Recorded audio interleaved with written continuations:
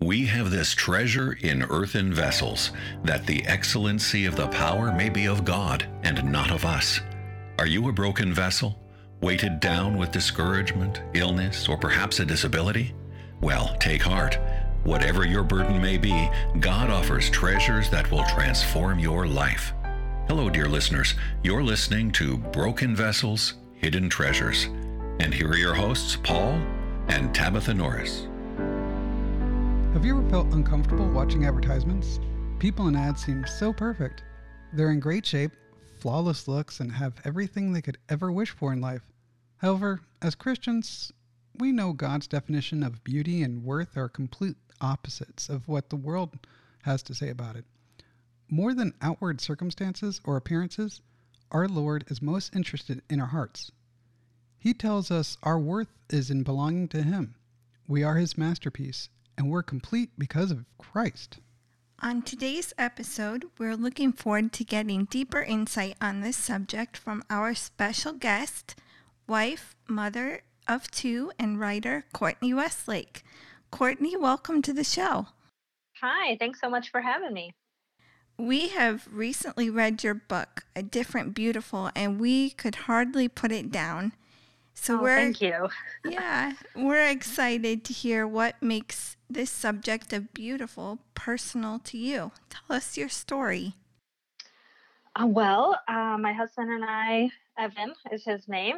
We've been married almost 12 years now, and we have two kids. Connor just turned 10, and Brenna is almost 8. And she was born in December 2011.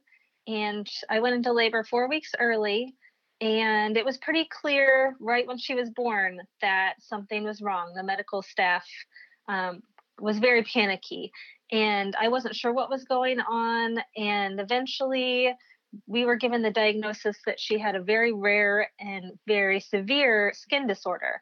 It's called Harlequin ichthyosis, and there are about 28 different kinds of ichthyosis. Hers is the most severe. It's a genetic skin disorder. And it greatly impacts every part of our life. She was very critical for pretty much the first year of her life. She was in and out of the hospital, multiple surgeries, and there were just many times that we thought we might lose her. And she is with us today. She's thriving. She's in second grade, and we just give all the thanks to God for that. Harlequin ichthyosis is not a condition we often hear about. As you said, it's pretty rare.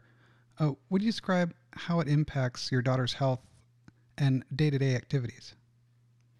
Sure. Brenna requires a long daily bath where her body can soak up the water because she gets very dry. And then we exfoliate all the extra skin that her body produces over the day. So her condition means that her skin her body overproduces skin, so it makes skin about 10 times faster than we do, and she can't shed that quickly enough. So she looks like she has a pretty terrible sunburn all over her body, and it's affected a lot of her physical appearance. She doesn't have very much hair. Her fingers and toes are shortened, and her skin can get really restrictive. So she is often behind on motor development as compared to her peers. So aside from her bath every day, which takes about an hour, we also have to put a really thick lotion. We use Aquaphor all over her body about 4 or 5 times a day. So that just keeps her skin moist enough that she can move and feel comfortable. And then there are just other aspects of her condition that affect daily life. Most notably, she can't sweat. So that makes it really hard to be outside in temperatures that in the summer especially. So we've just figured out ways to work around that and give her, the best life that we can. In what ways have those challenges changed your perspective on life and strengthened your faith? Wow, I would say in about every way. What I feel like that we've really learned is that trials and challenges are opportunities to glorify God. We've really, since Brenna's birth and the challenges that we've had and the the times of fear that we were afraid for her health and her life. We have found such a sense of peace and strength when we are able to turn to God in those times. Um, and and I think it's really been evident that God is working through her, just like He's working through all of us and in each of our unique stories, to bring people closer to Him and to show people His goodness. And I think one of the first times that became very apparent to me was just a few days after her birth. One of Evan's cousins approached us and he said, I haven't talked to God in years, but I've been praying for Brenna. And just hearing that was so emotional for me, just knowing that even just a couple days old, she was already bringing people closer to God. Oh, praise the Lord. We are never cease to be amazed how God can take adversities like that and turn them into such blessings. Yes, it's really amazing. Well, we want to talk to you for a minute about children. Children are naturally very curious, whether they have a classmate with muscular dystrophy or someone in church who's on the autism spectrum. Kids are going to have questions about the disabilities they see. Being prepared to address their reactions and questions tactfully and honestly is so important. What advice would you offer to parents who want to teach their children to respect and appreciate physical differences? Well, I would say that first of all, it starts in our home and it starts with us as parents. And I think what probably our ultimate goal is just to help our kids realize that one, differences are everywhere. We are all different in all kinds of ways. We all look very different, feel very different, and act very different.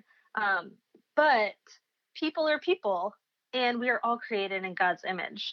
So I think what parents really need to do is help their kids recognize the humanity in everyone, despite our differences. Mm-hmm. Right. I always say kindness before curiosity, or connection before curiosity, because, like you said, we're all curious. Kids just don't have that filter not to ask questions. But kindness comes before curiosity. Like, we don't need to know why someone looks the way they do or acts the way they do, just to be nice and respectful, right? Mm-hmm. And I always say, there's no normal or perfect.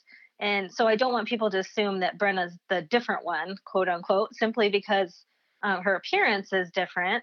And I think, as parents, there's a lot of things that we can do to help our kids recognize this. Everything from, taking them different places where they will see a whole bunch of different kinds of people, talking to them about it consistently. It's an ongoing conversation, modeling that respect to others, and especially reading to them. Reading is just one of the most wonderful ways that we can get inside other people's lives and feelings and learn about so many things that we don't need to have firsthand experiences about. Excellent advice. Thank you. One of the treasures we've taken away from exploring your blog, Live a Different Beautiful, and from your books is the comfort that God sees the heart. Knowing that God's delight is not in the strength of our physical bodies or our outward appearance, how can we, as believers, develop a life that is beautiful and pleasing to Him? I would say the two things that have been really helpful to me have been prayer and staying in the Word. Yes. It's really easy to be consumed with the culture around us, which, as you said, in the beginning, is completely counter to what the Bible says and is not the way that God wants us to live. I would say that, beauty is found not in what we're looking at, but rather what we choose to see. And when we can strive to see everything as God sees it, as good, to see people as created in His image, then that's when we can really let our hearts be molded by the way that He wants to mold them.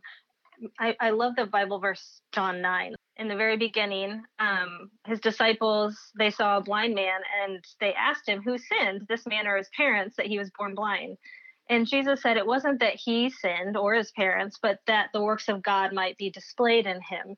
And I love that. I've clung to that many times because you can truly understand the way that God works through things that we might deem wrong or different or not beautiful, and show the world his goodness and his sovereignty and his love for all of us. Well, Courtney, it's been such a pleasure visiting with you today. Your testimony is a very powerful reminder to focus on the things that are of eternal value. And we want to thank you just for sharing your journey and your experience with all of us. Thank you so much. I've been so touched by your journey as well. And it's just wonderful of you to share that with the world too. Thanks for tuning in today to Broken Vessels, Hidden Treasures. It is our hope and prayer that you will find the grace and goodness of God even in trials. We'd love to hear from you, and your feedback is important to us. You can reach out to Paul and Tabitha with comments, questions, or to share an episode with a friend in need through our website at bvhtministries.org.